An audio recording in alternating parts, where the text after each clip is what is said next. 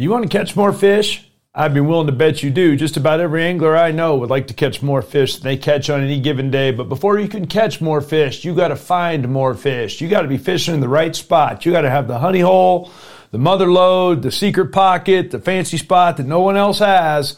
That's what you need to find if you want to catch more fish. It ain't about the secret lure and it ain't about the secret presentation. It's all about fishing in the right spot. And that's what we're going to talk about here on this episode of Fishful Thinker Podcast. I'm Chad LaChance, and you're listening to Fishful Thinker, the podcast. All things fishful, all the time. Hey guys, LaChance here, talking about locating fish today. Locating fish sounds easy. It seems like something that we should intuitively be able to do. It's never that easy, and it seems like the vast majority of the questions I get more revolve around what were you using than anything else. It's what was your lure. That's the question I get most commonly. Nobody ever asks me how I located my fish, and after 15 years on television, 16 years, whatever it is on television at this point, 14 years. You would think that people would have asked me that question, and that's really just not a question I get very often. But I feel like that if people understood how to locate fish, regardless of what species that fish is, they would catch more fish. And so we've always tried to communicate it. We've even got a few basic sayings we use. And in the filming of Fishful Thinker Television, more than 330 some episodes traveling all over the United States to do it.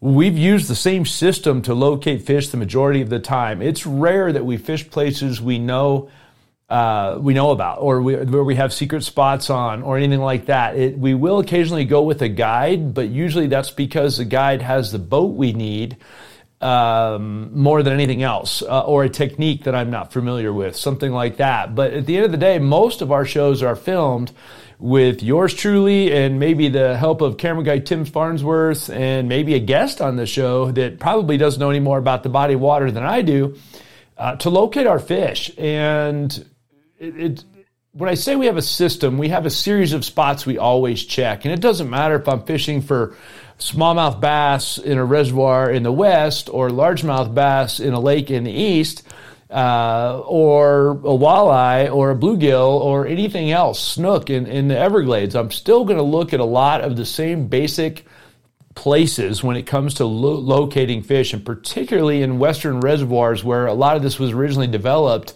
or reservoir fishing in general. It really pays to follow some sort of a system. You can be haphazard about it and find a spot on any given day. No question about that. You can pull up to the lake, look out across there, use some steely-eyed woodsmanship, and just pull up and start catching fish. But it's rare that that's going to be consistent for you. You're going to have to be a dang fishy guy to make that work consistently. So instead, we use a system of places and a system of things that we're looking for to work through a set of variables. And then by being as observant as possible to the conditions we're dealing with on the day we get to the lake, and also as those conditions are changing throughout the day, that's where we get our keys to success and consistently in locating fish. And if you're a fan of Fishful Thinker Television, first of all, thank you very much. We appreciate that. It's a labor of love. We hope you'll follow us at Fishful Thinker on Facebook or Instagram, and especially our YouTube channel as well. Thank you. Yes, that's a gratuitous plug. We have always tried to communicate where we are looking for our fish and why we're looking there. So if you're a fan, you're probably familiar with the saying we use: inlets, outlets, boat ramps, and dams. And those are four key things, structural elements that we always consider when we're looking for fish: inlets, outlets, boat ramps, and dams. Somewhere around 5 or 6 years ago, we added bridges into that as well. So it becomes inlets, outlets, boat ramps, dams, and bridges. And the only reason bridges didn't make it in there earlier on is they're not the most common on reservoir situations. Bridges are something that, we have them around in some reservoirs, but they're not a real common thing to have in the reservoirs. So we didn't add those till later on because of that. But The other structural elements, the inlet, the outlets, boat ramps, and dams, are something that you're going to find in the vast majority of reservoirs by definition. A lot of the lakes as well, basically just a size difference in those two things. Maybe or maybe not going to find it in a natural lake somewhere, but in the Western United States, natural lakes are dang rare. And when I do go to places that have natural lakes, say maybe Minnesota, South Dakota, some places like that, even in those cases, a lot of the time, some of the structural elements are still going to be in play there. Including the potential for an inlet, an outlet, for sure boat ramps, obviously, and maybe some dikes that will artificially change the shape of some of those lakes. So those are key things. So let's look at them individually and talk about what it is about them that make them such good spots to fish and why you can apply them regardless of whether you're fishing from the bank or in a boat or in a kayak or anywhere in between. So we'll start with the obvious one because that's where you're going to start, particularly if you're in a boat, and that's going to be the boat ramp. And intuitively, a lot of guys put the boat in the water and they take off down the lake, gone. Off, man, we got this big bad mercury and we're going to let that sucker eat. Well, first of all, these days gas is dang expensive. You don't want to do that. Second of all, there's no need to do that in most cases. Most of the reservoirs have a significant stocking program to them. So boat ramps can be one of the places where fish are stocked. In the case of Colorado, my home state, trout are stocked in most of the reservoirs. Walleyes are stocked in a lot of the reservoirs. Bluegills and largemouth bass are stocked in some of the reservoirs. Catfish are stocked in the reservoirs. And the overwhelming majority of that stocking takes place at the boat ramp because they can back a truck right down the boat ramp, open the hose, and dump all the fish in the lake. And so by just proximity alone, there's going to be a certain number of fish that will hang out in that area. In the case of trout, a high percentage of them will return to that boat ramp because as far as they know, that's where they came to spawn. So that's where they were introduced to the body of water, and they're going to come back there around the time to spawn. And keep in mind that trout almost have no recruitment in western reservoirs at all. Their successful ratio of spawning to producing babies is almost nothing. My home lake, Horsetooth Reservoir, they're stocked by the tens of thousands, trout are. Almost zero natural recruitment in the lake, even though we have perfect substrate for it in a lot of places. We just don't have the water flow they need. Trout really need the running water and the nice gravel and nice cold water and all that stuff for them to make perfect babies, and they don't have that scenario. Plus, they're coming out of hatchery systems in the first place. I'm not entirely convinced that they've got all the mechanisms built into them to make them as good at spawners as they would be if they were wild trout. But they may return to that boat ramp during their incubation periods and thinking they're going to spawn around that ramp. That definitely happens around my home reservoir and a lot of the other reservoirs in our home region where the trout will return to the ramp. So that makes it a good reason to fish there. The fact that those trout will return to the ramp also will draw walleyes and bass and other species in the lake that will eat them, potentially pike. Those fish will all prey on those trout when they come back to the boat ramp. Or other fish will show up to eat the eggs that they will spit out in their unsuccessful effort to spawn. So you still may get females that release eggs, but they're not going to be fertile eggs. They're not going to ultimately land in baby trout. Instead, they're most likely going to get eaten by bluegills and pumpkin seeds and green sunfish and crawdads and all the other things that come around there. So the fact that the food chain is in play around the boat ramp can be a key part of it. Another thing that makes boat ramps good is they have typically a change in bottom content. In other words, you're going to have most commonly a concrete boat ramp. Okay, so it's going to have a hard edge on either side of it. Probably the people that built said boat ramp will have put some riprap or heavy-duty gravel or rock on the sides of the boat ramp to prevent erosion of their expensive boat ramp. So you're going to have that element as well.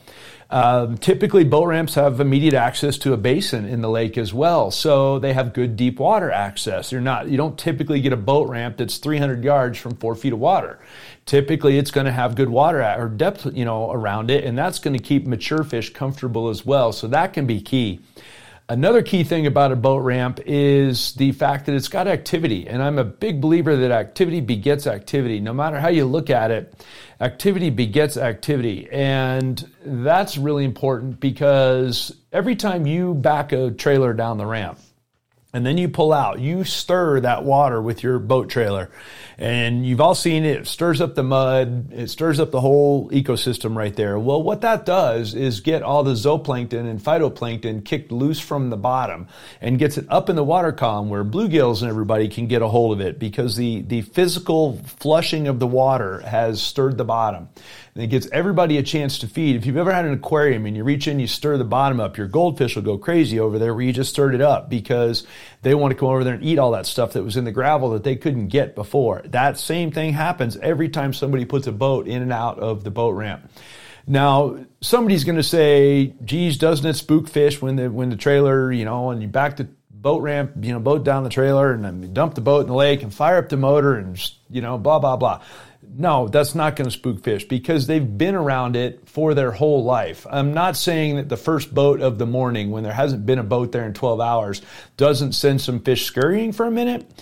But the busier the boat ramp is, in my experience, the better off they are. And I'm talking about a boat ramp that may have 3 or 4 or 5 boats on it at any given time. A 4-lane boat ramp with 3 boat trailers on it at one time can be a fantastic place to fish. But you got to understand that what I'm saying is to fish the ramp itself, not 50 yards from the ramp. I'm talking about fishing the edges of the ramp, the edges of the dock that's over the top that provide it some overhanging cover. If you've got a courtesy dock on that boat ramp. I'm talking about the foot itself of the boat ramp, which may have a prop wash blowout hole where everybody's revved their motors, putting their boat in the trailer, and it stirs a deep spot right there. I'm talking about fishing the ramp itself. Now, let me throw one thing out here about boat ramps. 2 things, really. One, it's a boat ramp first and foremost. Please, please, please don't go tell someone that I told you to impede boat traffic at the boat ramp. You need to be diligent about boats coming into the ramp and off the ramp. People launching and recovering their boats, and get out of the way. It is your responsibility to stay out of their way. If you're fishing from the bank or you're fishing from a courtesy dock where it is legal, you need to reel your stuff up and get it out of the way when boats are coming in there, because it's a boat ramp first and foremost. You need to have respect for that, because that's the only place the boats can come and launch. So keep that in mind. The other thing to keep in mind about boat ramps, in a lot of cases, they are not legal to fish. So check that out and make sure that you do that, particularly if you're going to bank fish. It's most commonly a bank fishing scenario, and it has to do with avoiding the same thing I just said about not impeding boat traffic. So that can be great.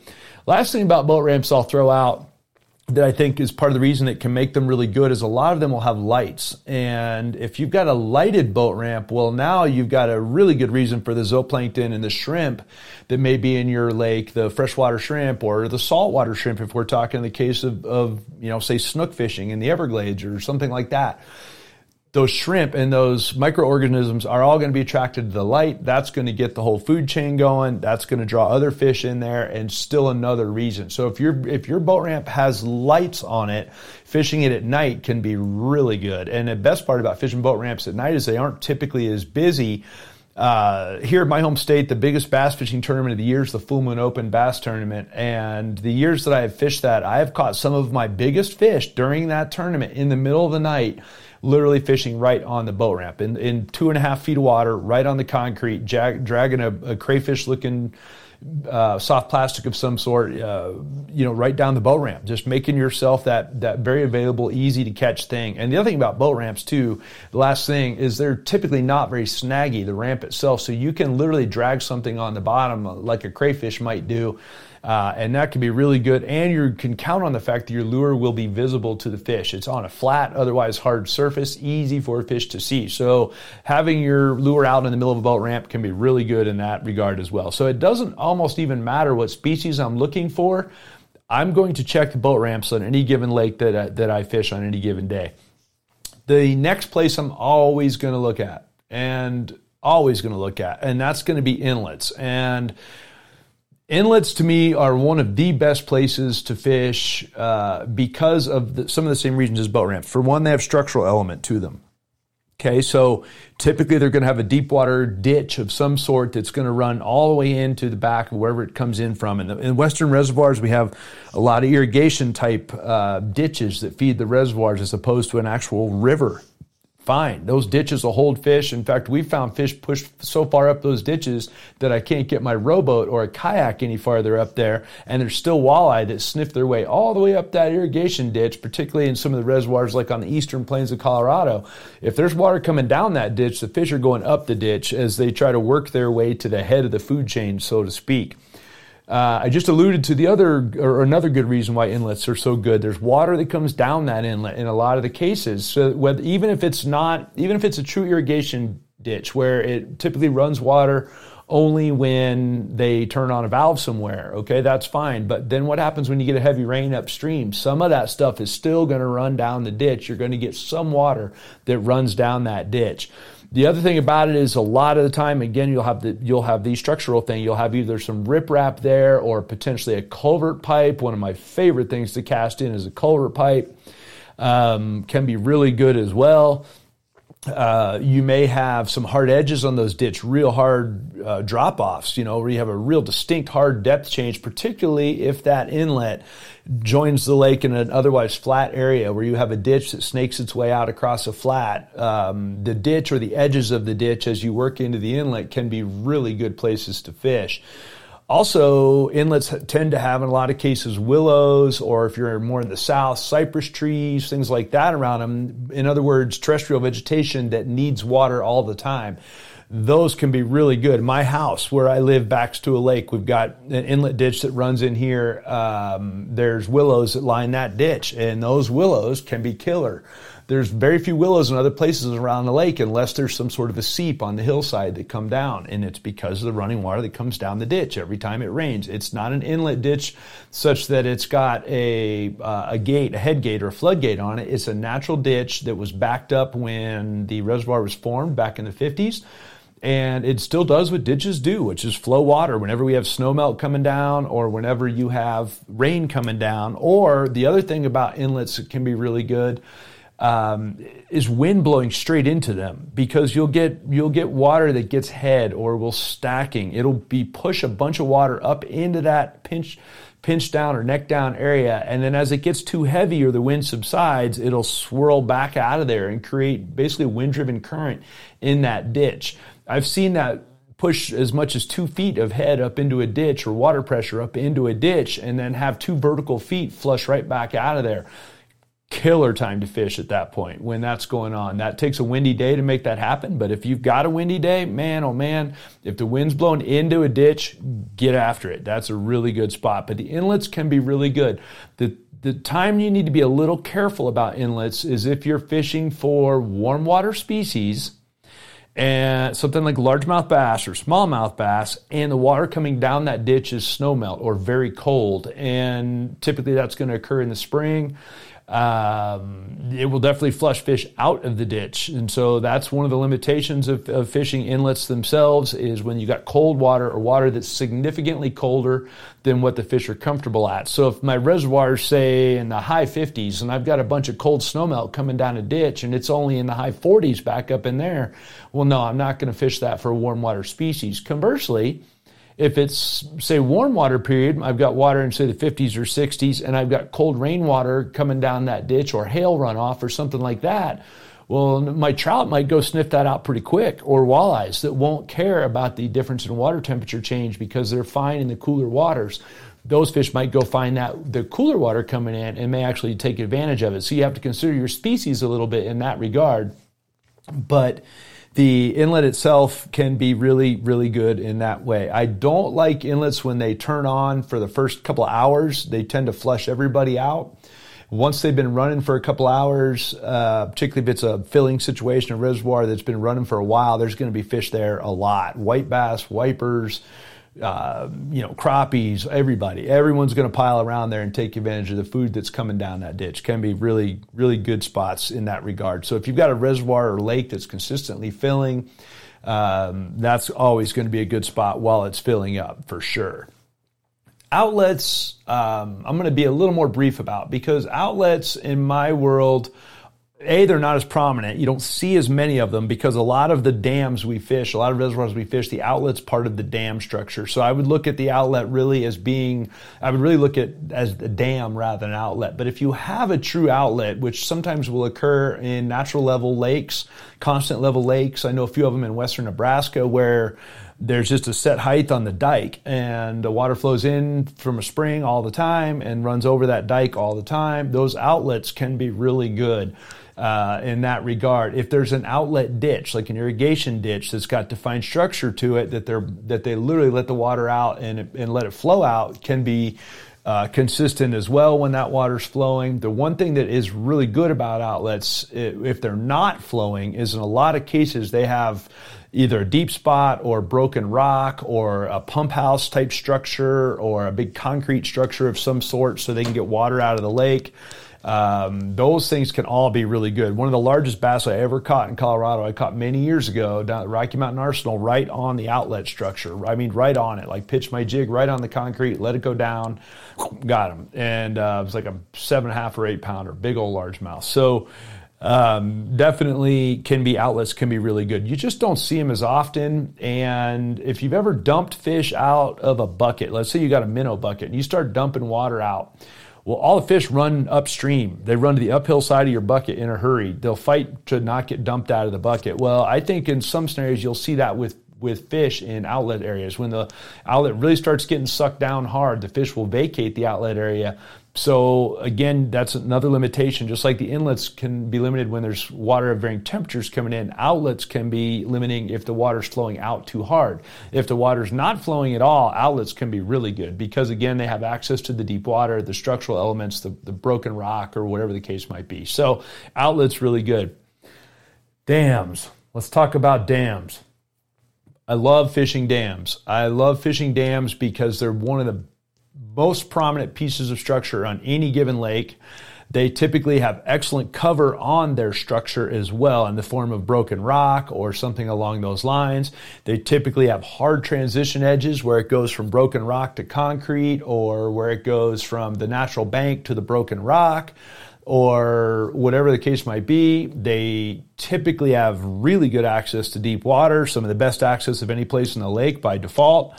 So that's a key thing as well. And for those reasons, a dam is always a good place to start. And again, I don't care what my species is. One of the lakes that I fish on a regular basis, every species we catch in the lake can be caught on the dam pretty much year round. So it's just a matter of how deep along the dam am I fishing? Am I fishing the corners of the dam? Am I fishing the middle itself? Am I fishing the foot of the dam? All of the above. Those are all the things I'm going to look at. But dams are fantastic places to fish in general. Some key things about dams, though. Fishing parallel with them is usually better than fishing perpendicular to them. In other words, keeping your boat up against the rocks and throwing ahead of the boat or behind the boat or trolling down the dam face itself is most commonly better than throwing straight up on the dam at a 90-degree angle to it and then retrieving back out. So at very least, I want to work angles to the dam. And typically when I'm going to work angles to the dam is when I am trying to establish my depth range. If I haven't been to a lake and I don't know how deep the walleyes are on the dam, I can zigzag it a bunch with my graph and look at it. And that's for sure something I would do and see if I can establish a depth range that way. Problem with that is you don't know what species they are, for one. And for two, if they're shallower than about 8 or 10 feet, that's got significant limitations as well. And if you're talking about bass that might be right on the dam, or commonly the scenario with trout cruising down a dam right up on the rocks, it doesn't matter. Even with modern forward-facing electronics, you're going to have a really hard time seeing those fish. So you're not always going to be able to use your graph, which means you're going to have to use your casting to figure that out to some degree. At that point, I'll set the boat out off the dam and work 45-degree angles, paying very close attention to how far off the dam my lure is or how deep my lure is when it's getting bit. So those two things together, how far out off the dam and how far down was it? Dams commonly are going to be somewhere around a 45-degree bank, right? Scenario. So you can extrapolate pretty easy because they're even, they tend to have even slopes. you can extrapolate very easy data that you get on the dam. There's no gray area to it. If you're 20 feet off of a dam that's a quarter of a mile long in a straight line and a 45-degree slope, well, the depth at the 20 feet off the dam, 50 yards ahead of you is going to probably be the same, and 300 yards ahead of you, it's still going to be the same. That 20 feet off the dam is going to land you in the same depth of water. So they're consistent in that regard and allow you to reduce the number of variables you have to work out in a hurry. So I really like that aspect of fishing dams.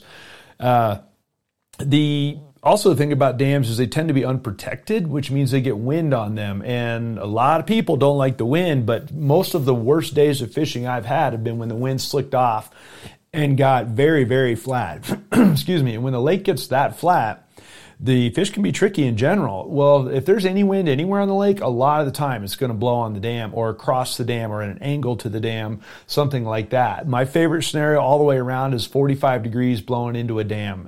If I get that scenario where I can set the boat upwind and go down the dam kind of with the wind and working that downstream cast, down angle cast, I know I'm going to catch some fish, particularly white bass, wipers, trout, smallmouth, walleyes, all of your fish that don't have any problem feeding high in the water column are really going to be happy with that scenario. And that's something that I will always look for in fishing reservoirs is wind blowing 45 down a dam or straight into a dam. Can be a little tougher to fish, but on the other hand, can be really good fishing.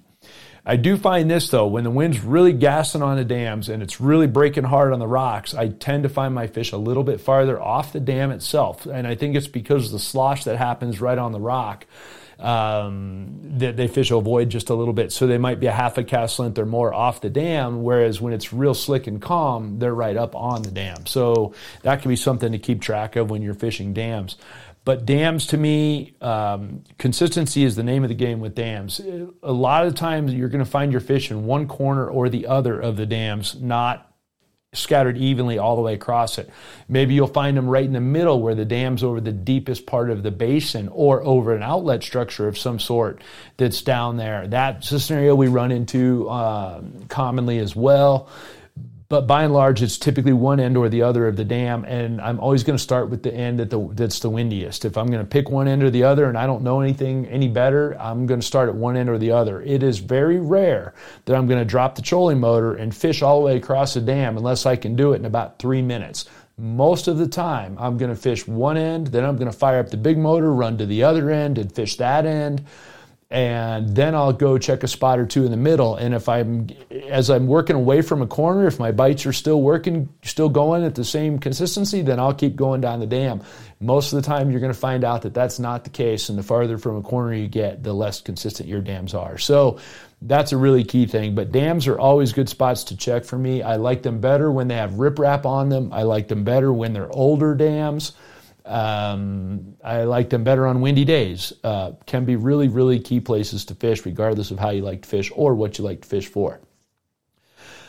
Let's talk about bridges for a little bit here, because really bridges, where you find them, are some of the most consistent places to fish for any kind of fish. And I grew up in South Florida. Bridges are a way of life. Fishing from bridges or under bridges or around bridge pilings is very much a way of life in Florida. I find in western reservoirs where you find a bridge, you're going to find some fish in a lot of the cases, or the Ozark Reservoir, same thing. Whenever I get around there, same thing. You get around bridges, you're going to find some fish. Again, some of the same things, I sound like a broken record, that you see about the other places. You're going to see a mixture of cover types. You typically are going to see some concrete, whether it be posts or embankments. You're going to see some broken rock or riprap to help prevent erosion. That's going to be really important. You're going to have some of that. In a lot of cases, you'll have a dike that comes out to form the road base for part of the way, so the actual bridge itself is narrower. So now you've got effectively a big, long riprap edge that you can fish. And when I say bridges, even an earthen road that goes across, it just has big giant culverts in between them that lets water flow to both sides of the road, can be killer. Excuse me. It's kind of a tiny little bridge, so to speak, but if you've got a 4 to 8 foot diameter culvert pipe that's letting water flow between two sides of a dike, it fishes just like a bridge. The thing about bridges is they're pinch points. So any wind current that's blowing, it's typically they're at the narrow spot in the lake. So any wind it's blowing wind, current will blow and the current will speed up right through there. You'll get a Venturi effect and the water will speed up going through that little bit. And so the faster wind current you get, the better off your wind-driven bite's going to be. So bridges can be really good that way. Bridges also, because they have vertical structure on them in the form of pilings, in a lot of cases, fishing those pilings can be fantastic. Fish can move up and down the water column without ever leaving their piece of cover structure. That can be really good. They offer current breaks for wind current, as we just talked about, blowing through there. So they give them a current break or a way for bait to congregate around and feed on the stuff that's growing on the sides of those. So the pilings can be really good as well. My experience around bridges too is that there's a bunch of debris on the bottom underneath them. So you might have a lake that's a relative mud bottom, particularly an old lake or something.